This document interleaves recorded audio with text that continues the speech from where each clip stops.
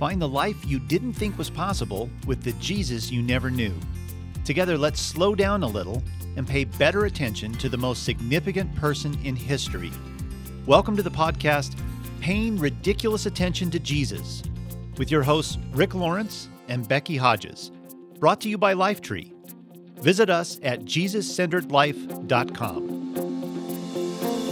Hi, listeners. Welcome to Paying Ridiculous Attention to Jesus, episode 32, brought to you by Lifetree at JesusCenteredLife.com.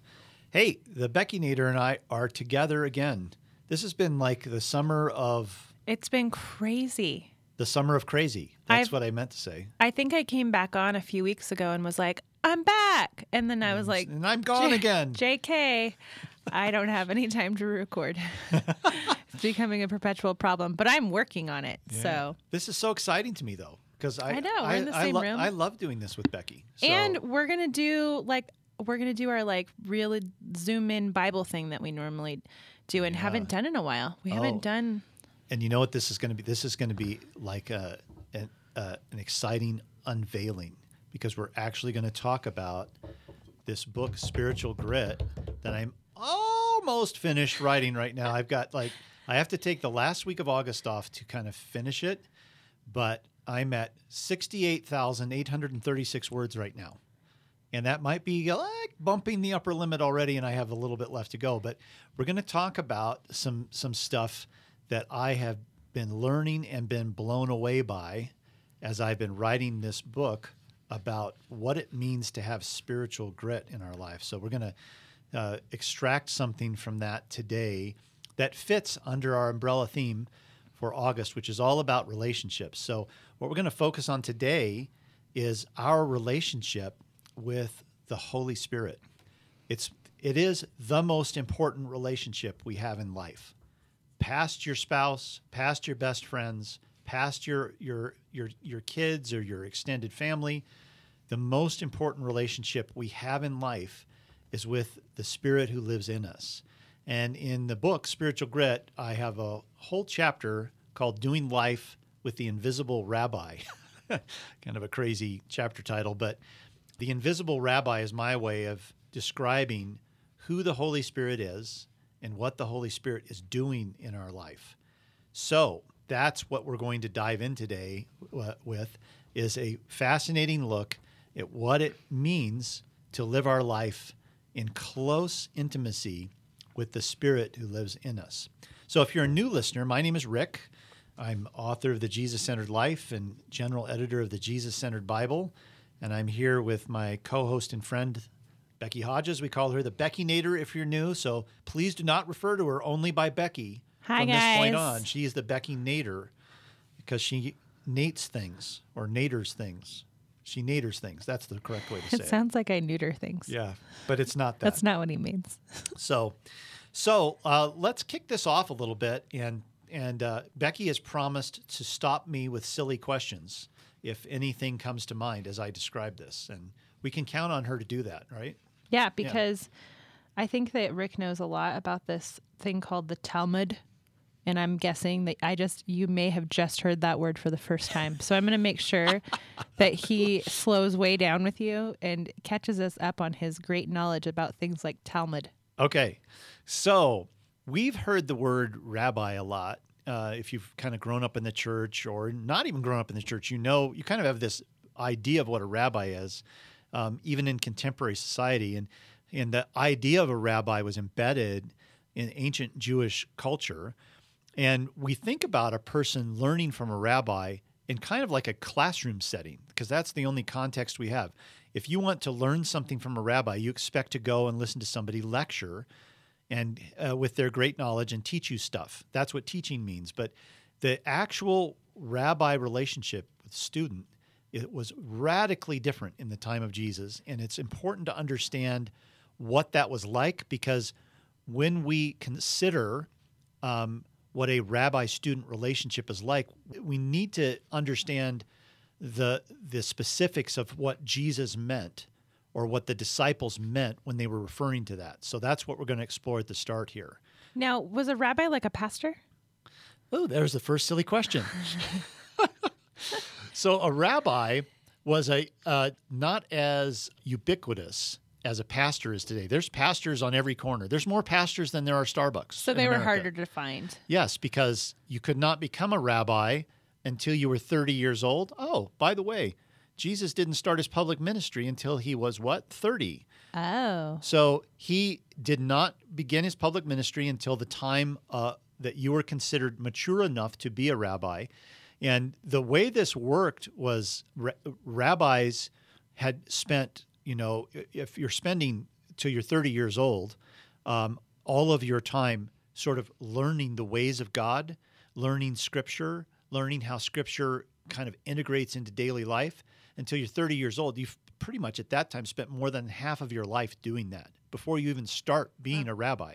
So these were the most learned people in their culture, the most respected people in their culture, because they had so much wisdom and leadership within the spiritual community. And you didn't go see a rabbi every weekend like we do. Because, I was just reading in the story of Hannah recently, and, they would travel to the temple, but that was kind of a distance. They usually went on like religious holidays but it wasn't like every week you see your rabbi. It could be rare that you saw a rabbi. Okay. But the way this system worked is if you were a Jewish boy, because only boys were available to be considered as rabbis, from an early age, when you were going through your education, those who showed great promise would be allowed to go to the next stage of their education instead of siphoning off into their family business at that point.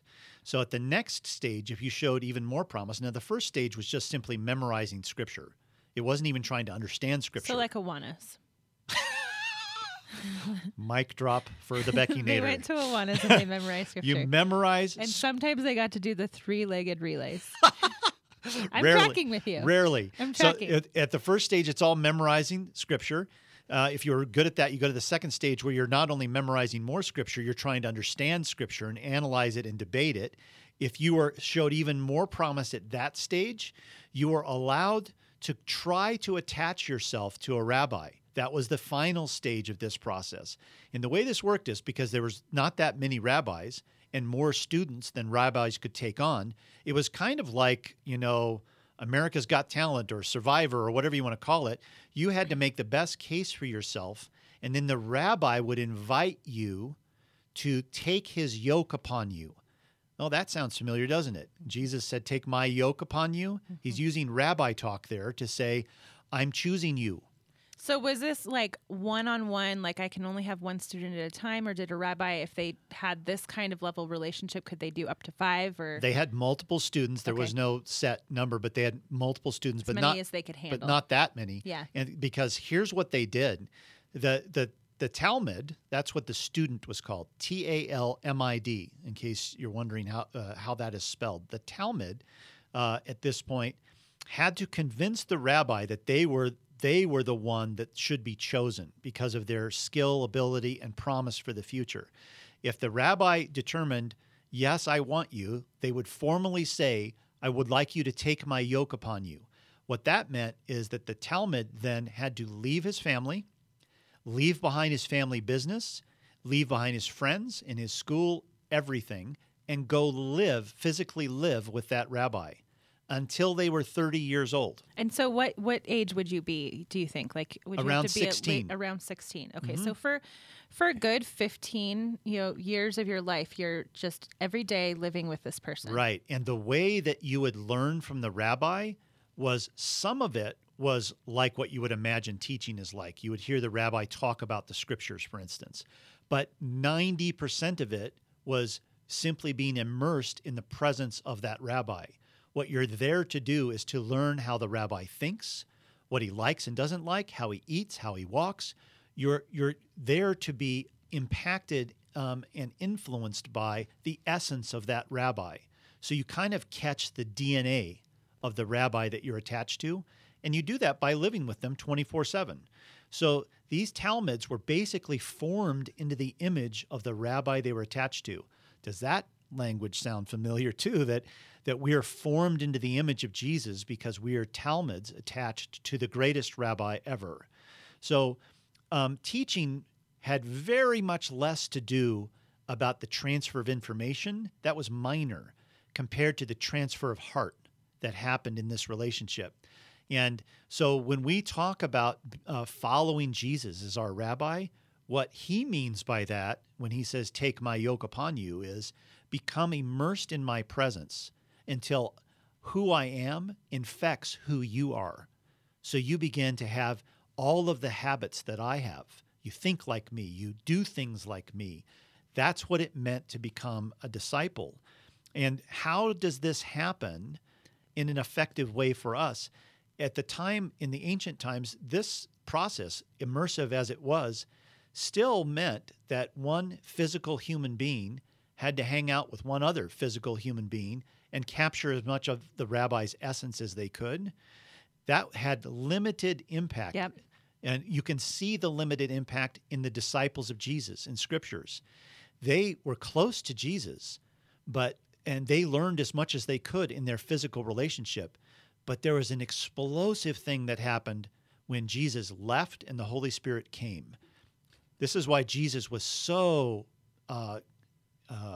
committed, so earnest about telling his disciples, it's about to get better for you. Because as your rabbi, our relationship can only go so far. What's about to happen when I leave is that you're going to get a rabbi inside you. His name is the Spirit, and he's going to come teach you from the inside out, and you will experience my essence from the inside out. No longer will I be an outside influence in your life. I will be embedded in you, able to teach you from the inside out. When we were talking about this last week, or a week, maybe even longer, it might have been a couple weeks ago when we were planning out episodes for the month, I kept thinking, I like to sometimes when I read stories, especially in the Old Testament, just because they seem so radical. Like Hannah just weans her child and then just drops him off at the temple and is like, here, have my son. I'm giving him to you. It like just seems so radical. Like, where would you even do that here? So I was trying to picture in my head, like what would this kind of thing look like today? Like, so what kinds of things are we immersing ourselves into so much that we're influenced by them, and particularly things that have nothing to do with Jesus? So I thought of some ideas that I wanted to share just to kind of connect it to our everyday lives of like, how do we end up doing this? And obviously, if you're a parent, your child is kind of like a Talmud. You know, they're mimicking you. My sister just had a new baby and I keep saying, oh, he has your smile. And she's like, he just does whatever I do. It's not like, I don't know if it's his smile. He just sees my smile all day and he copies it, you know? Oh, I have to say something here real quick, Becky. This is such a great thing that you just said that it needs to be reiterated. Parents are often worried that, like, and I count myself among this, oh, shoot, I wish I hadn't said that to my kid. Oh, that's going to really affect them the rest of their life that I said that to them, or I had that kind of argument.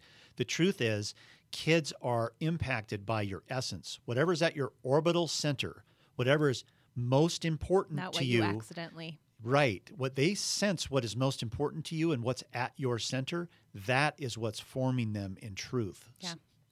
So one of the ways that I thought about we do this is we get obsessed with reality television shows. So like The Bachelor or Survivor, or like even just, you know, there's celebrities that you can watch them live their life. There's even just like people who aren't celebrities that live on farms and do stuff. And we kind of immerse ourselves in these people's lives, talk about it we talk about it at work. We think about it all the time. Tabloid magazines, even bloggers. Now that Instagram has stories, I follow a few bloggers and they do these kind of like interesting behind the scenes sneak peeks into their lives. And I find myself kind of fascinated by the way that they live, and sometimes even influenced by it. Like, oh, that's how she makes her almond milk. I'm going to start doing it that way. Or you could even say, oh, that's the way they make decisions. Or, oh, that's what they think is good. Yeah. Or, oh, that's what they don't like. That's the causes that they're really, focused on. One of the bloggers, she's a vegan yoga blogger that I follow for recipes. Like that's what she shares. But, I've recently learned that she's very passionate about the homeless community, and she shares in her stories kind of things that her and her husband are doing. And I find that interesting. It has nothing to do with what she's blogging. It's just her life. Social media, I mean, we follow all kinds of people. We get immersed and influenced by that. Even television shows like Friends or How I Met Your Mother, where you're following a group of people for, a set amount of time over a set amount of years, can start to influence you. You know what? My daughter is almost 15. My youngest daughter, Emma, is almost 15. And she, this summer, wanted to watch old episodes of Friends. And I said, I'm not that comfortable with it, because when I actually watch Friends for the first time in 20 years, there's some aspects of that show that I really don't like. The casual way they treat sex and things like that.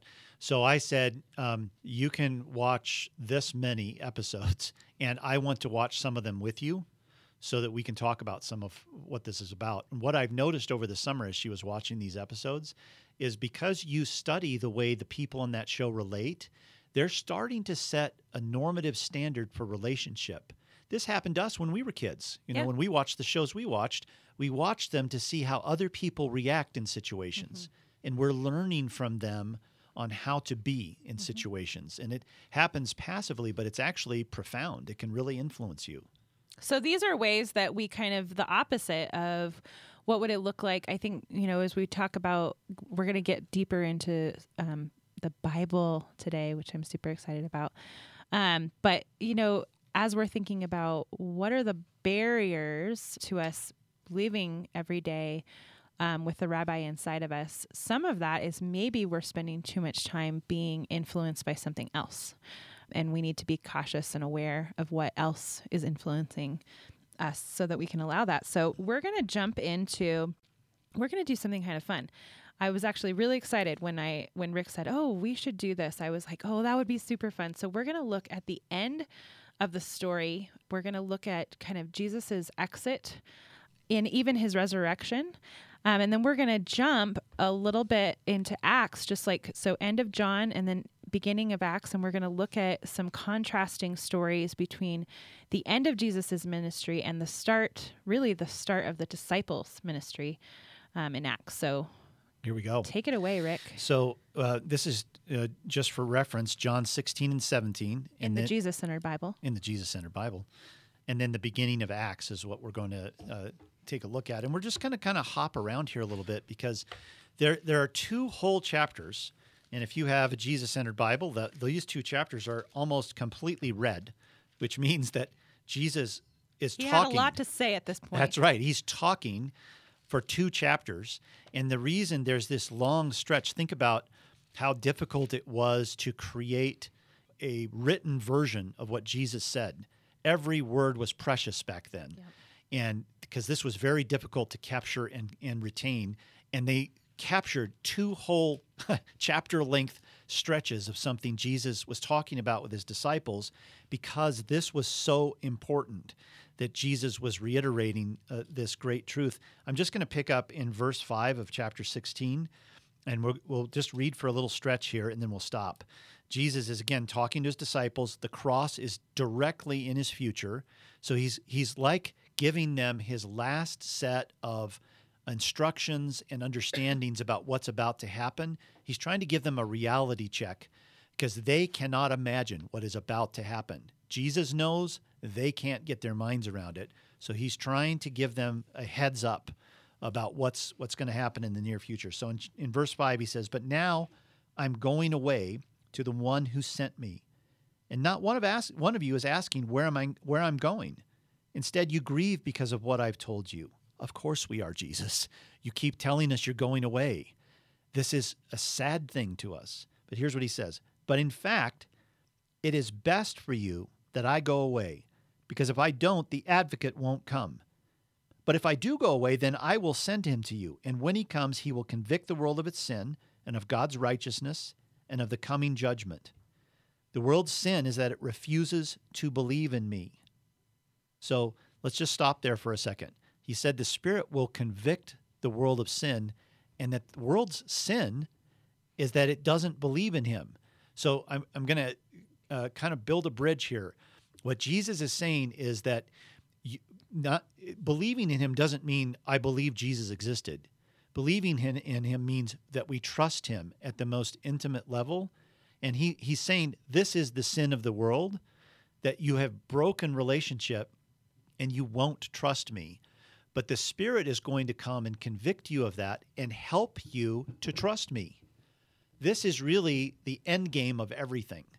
What the triune God wants is a restored relationship of intimacy with his beloved creation. And in order for that to happen, we have to learn how to trust at an intimate level again. Go ahead, Becky. And Jesus even knows at this point, this is real close to the cross now. He even knows that his disciples are going to run like scared children after he dies. They're going to deny him. They're going to be scattered, and they're going to be running scared. And even now, when you think of the disciples, he is constantly coddling them along, even though they have witnessed more than anybody his power and strength, but he's constantly caught him. Why are you crying again? Why are you, why won't you trust me? Why won't you believe in me? And I think what he's trying to tell them is, look, guys, I know that you're not capable of doing this. Look, I know that it's going to happen even after I die. You're going to deny me. You're going to scatter. You're going to run. But it's okay, dudes. It's okay, because this other thing is coming, and it's going to make you super powerful. Here's what he says the Spirit's job description is going to be. This is in verse 13. When the Spirit of truth comes, he will guide you into all truth. He will not speak on his own, but will tell you what he has heard. He will tell you about the future. He will bring me glory by telling you whatever he receives from me. All that belongs to the Father is mine. This is why I said, the Spirit will tell you whatever he receives from me. So he's essentially saying, the Spirit is going to convey to you my essence. The things that have flummoxed you, the things that seem like a mystery to you, the things that I do and say that don't make any sense to you, the Spirit's going to come live in you. He's going to be your invisible rabbi inside, helping you understand my heart. No longer will you have to wrestle and work to understand me. You'll have a helper inside who will help you understand everything that I'm about.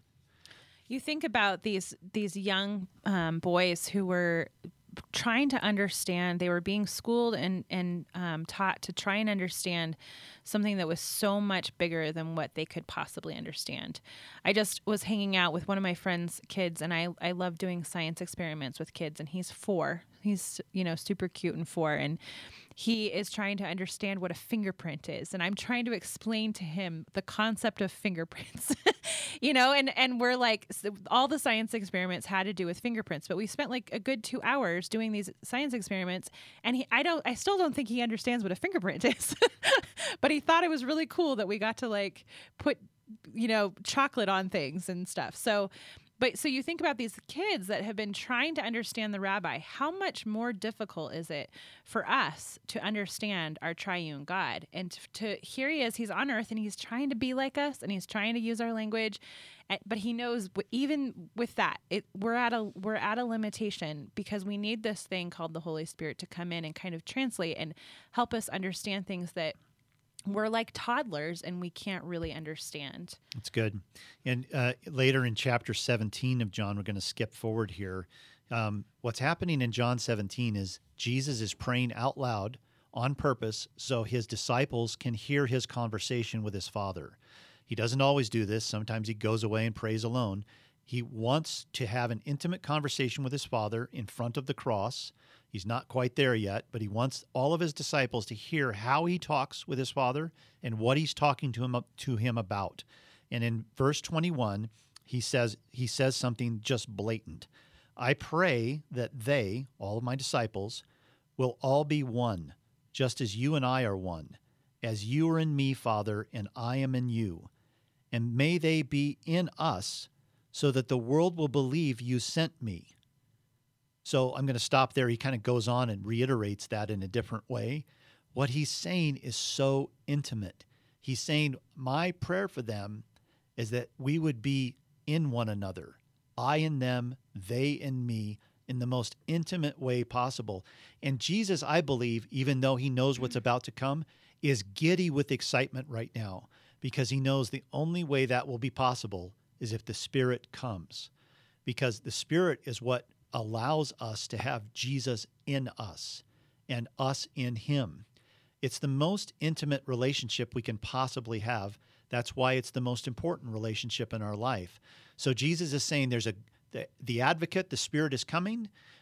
It's necessary that I go away for the Spirit to come. Oh, guys, this is going to be so good. Everything that you've seen and experienced in me will all make sense to you as the Spirit comes and helps you to understand all of this. I know you're confused and afraid right now, but that's not going to last for long because you have a helper coming who's going to make it all clear for you. If you haven't read this chapter in a while or ever, this is a great chapter. I really encourage you to get out your Jesus-centered Bible or any Bible, really, and read John chapter 17. The whole thing is completely in red, and it's a really great interchange between him and God. And just his explanation that he's trying to explain the way that things work. So then in Acts chapter 2, the disciples are now post-resurrection of Jesus. Jesus has ascended to the Father. They are, quote unquote, on their own now. Now, this is the same ragtag, unorganized, disbelieving, distrusting, fearful group of people we left back in the Gospel of John. These people had a very difficult time understanding, what are we supposed to do now?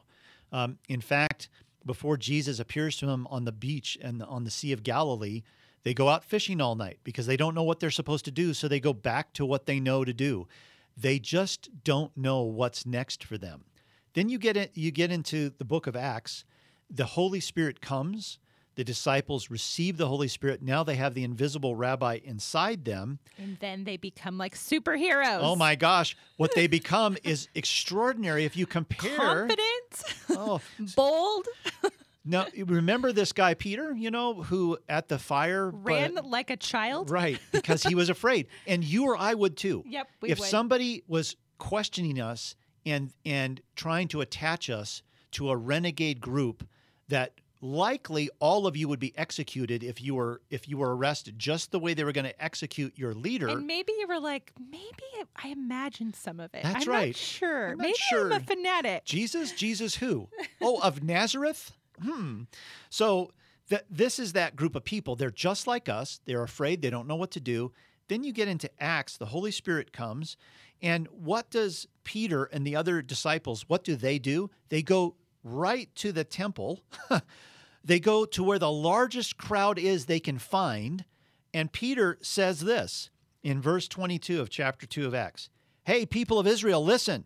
So he's like, hey, everybody, listen to what I'm about to say. God publicly endorsed Jesus the Nazarene by doing powerful miracles, wonders, and signs through him, as you well know. But God knew what would happen, and his prearranged plan was carried out when Jesus was betrayed. With the help of lawless Gentiles, you nailed him to a cross and killed him. But God released him from the horrors of death and raised him back to life, for death could not keep him in its grip. King David said this about him, and then he goes into this prophecy that David gave about the Messiah. But think about this. Peter, before it was running away from a little girl, now he finds the largest crowd he can find. He silences them. Yeah, he silences them and said, hey, listen up. And then he jabs his finger at him and says, you're the one who betrayed him. You're the one who killed him. What happened to this guy? I think what happened to this guy is the beauty of what Jesus promised. This very scene is why Jesus was so giddy. He knew that this was going to happen, that when the Spirit came, he would not only help us understand the heart of Jesus, but he would help us know what to do and give us the courage to do it. So Peter now, all of his life experience as a man of great strength who was very much willing to take risks, now is energized by the presence of the Spirit in him, and there's a clarity about Peter that you never see again. I don't know if you guys have ever read Case for Christ, but the Case for Christ is a real. Lee Strobel was a real, investigative reporter. Yeah. He didn't believe in Jesus. He set out to prove that he didn't exist. And this particular sequence of events was one of the major reasons why he said there is a Christ, because these disciples went from being totally different after they received the Holy Spirit and and from that point on, and in fact, Peter would go on to be crucified upside down because he was so adamant that he would not be crucified the same way as Jesus. So this is a big, powerful moment in the Bible. It's almost got to have like action movie, like music behind it. This is a powerful time. There's a deep change. And I always think about this because the same is true in our life. If Jesus is real, then you're going to live like this, and people will notice, and they'll start to believe as a result. And you're not going to live like this because you have tried so much harder to get better at it. You're going to live like this as a natural outcome of having an intimate relationship with Jesus, facilitated by the Spirit who lives in you.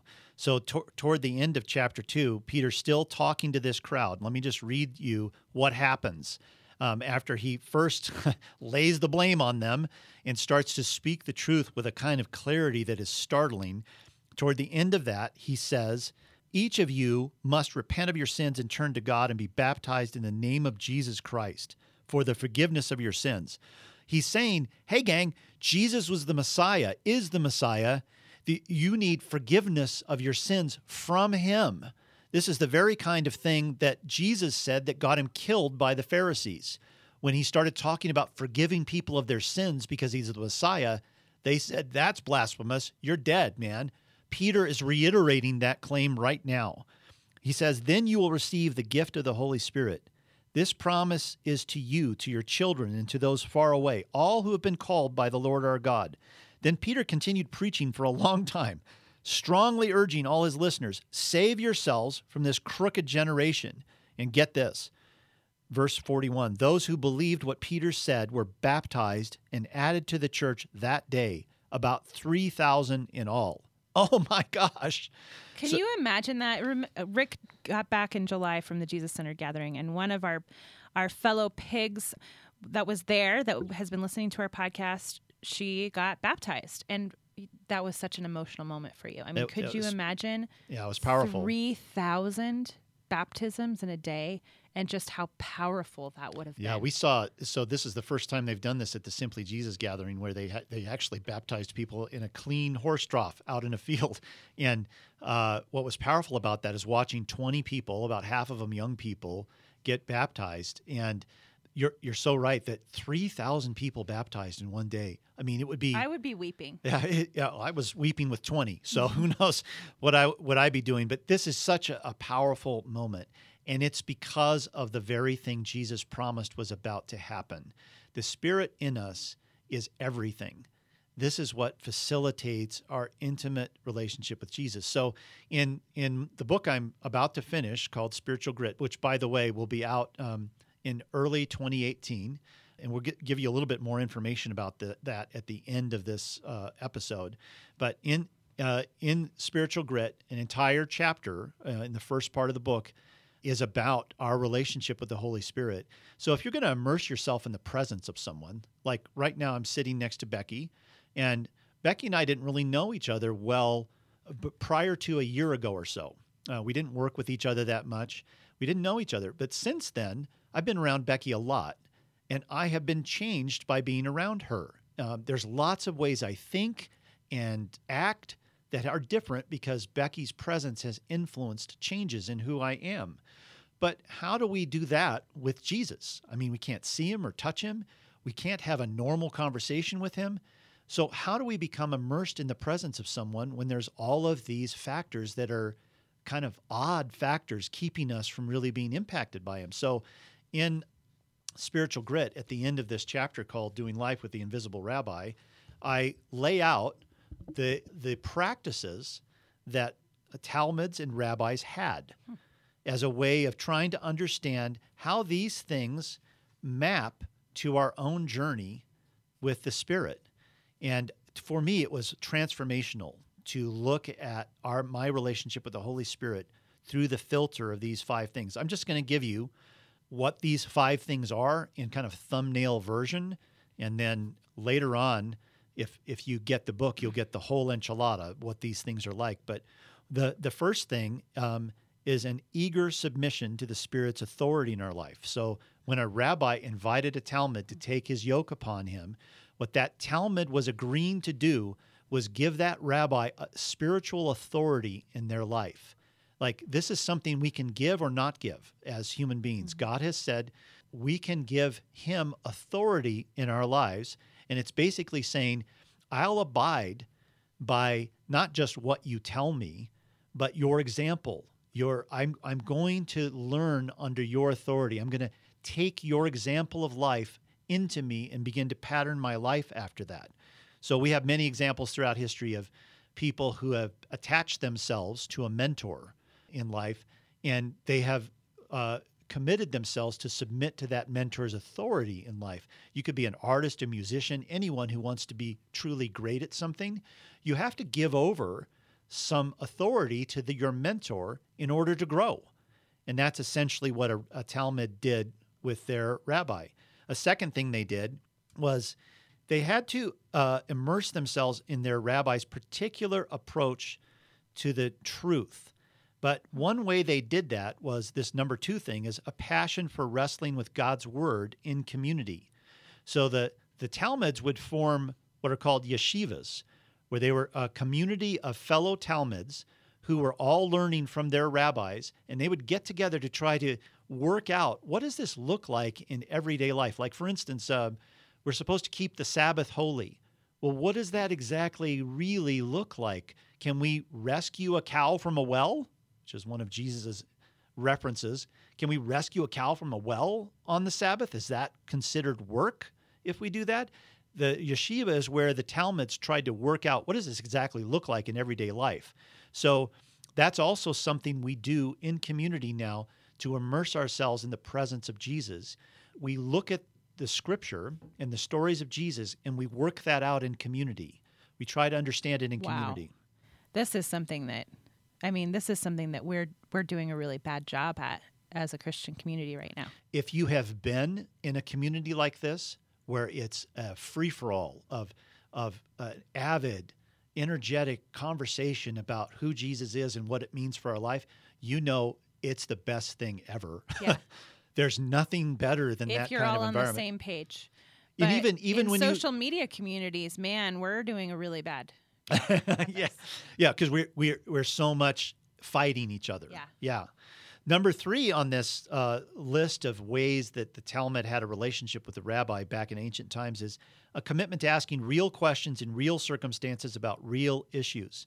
So the rabbis at this time encouraged a slew of questions from their Talmuds. They wanted their Talmuds to question everything about life and how life was to be lived in faithfulness to God. So in our life with the Spirit, we ask a lot of questions. Instead of assuming we know the answers, we live a dependent life with the Spirit where we're always asking questions about, what does that mean? What do I do now? I need your guidance. How should I approach this? What should I do now that I've screwed up? We're in a mode of constantly asking the Spirit questions. Number 4 is an openness to living transparently in a critical thinking environment. That means that the rabbis really did not follow a set curriculum, for instance, or a program. They formed and shaped their Talmuds by just simply observing their behavior, then asking probing questions. So the Talmud basically said, I expect you, Rabbi, to examine every aspect of my life, to scrutinize me. And I expect that to happen, and I expect you to ask me questions and push back against what you see. So you're essentially living in a perpetual greenhouse. Why did you think, say, or do that?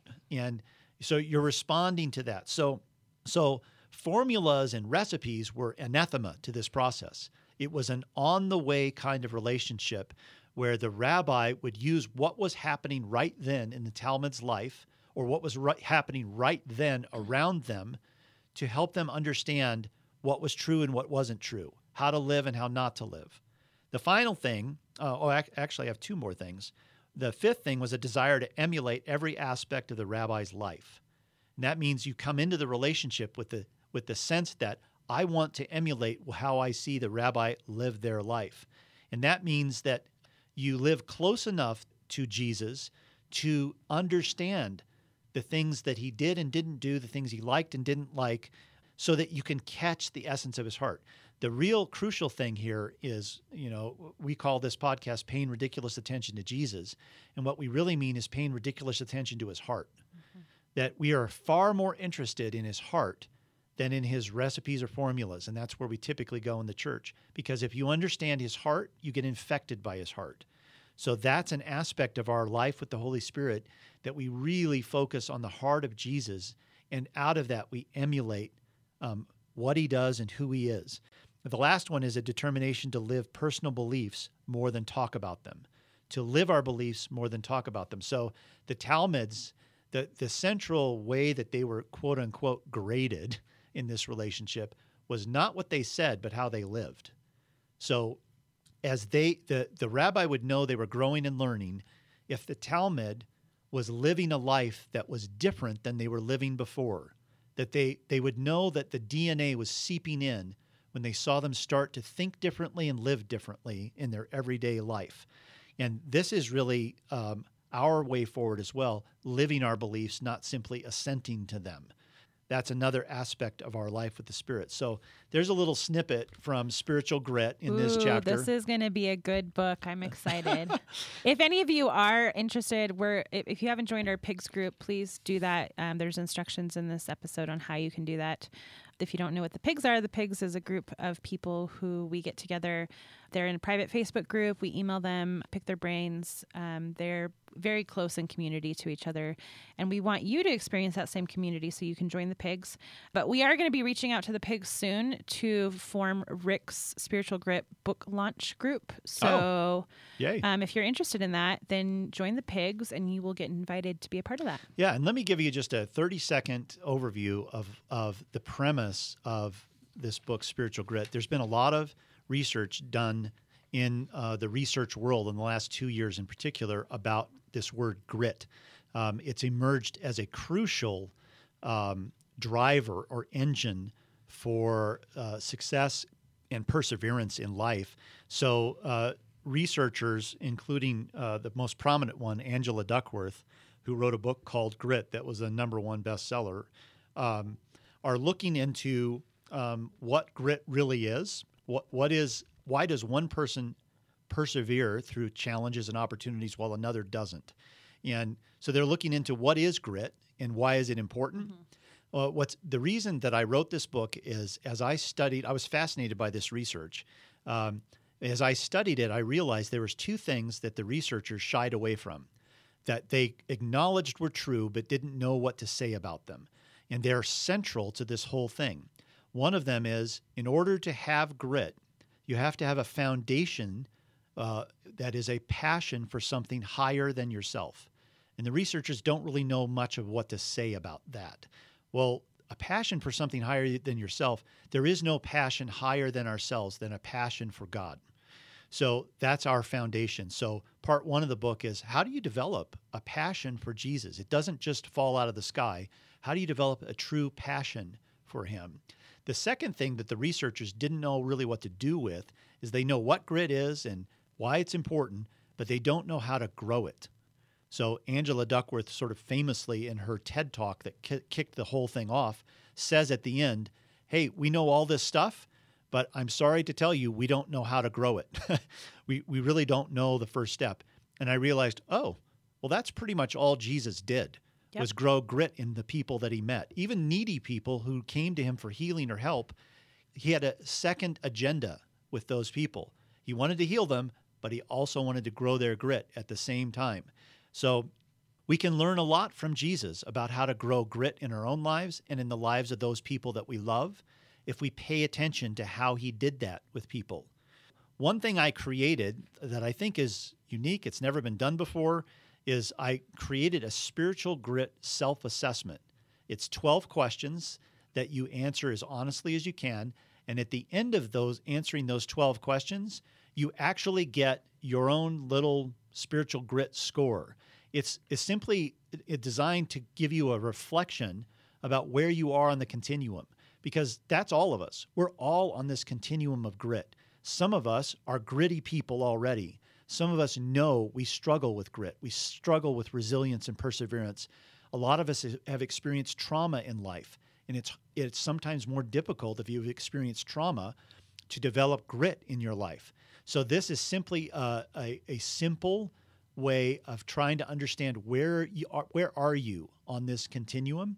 It's called the Spiritual Grit Self-Assessment, and we are going to make it available to all of you listening months and months in advance of when people who get this book find it in the book and that it's available online. You can take this right now. And in fact, we would love for you to do that.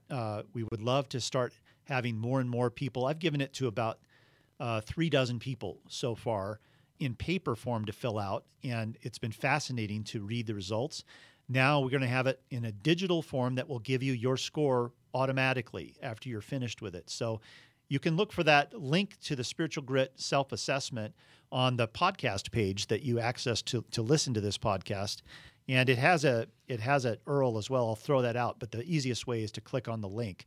But it will be at mylifetree.com/grit-quiz. You can also just find it in your podcast description. Yep. And if you're on our email list, it'll get sent to you in email. But this is an exclusive thing that we're doing with you guys. Really excited. Once the book releases, we're going to have a bigger kind of assessment tool online that will have some other fun things that go along with it. But this is an early release thing.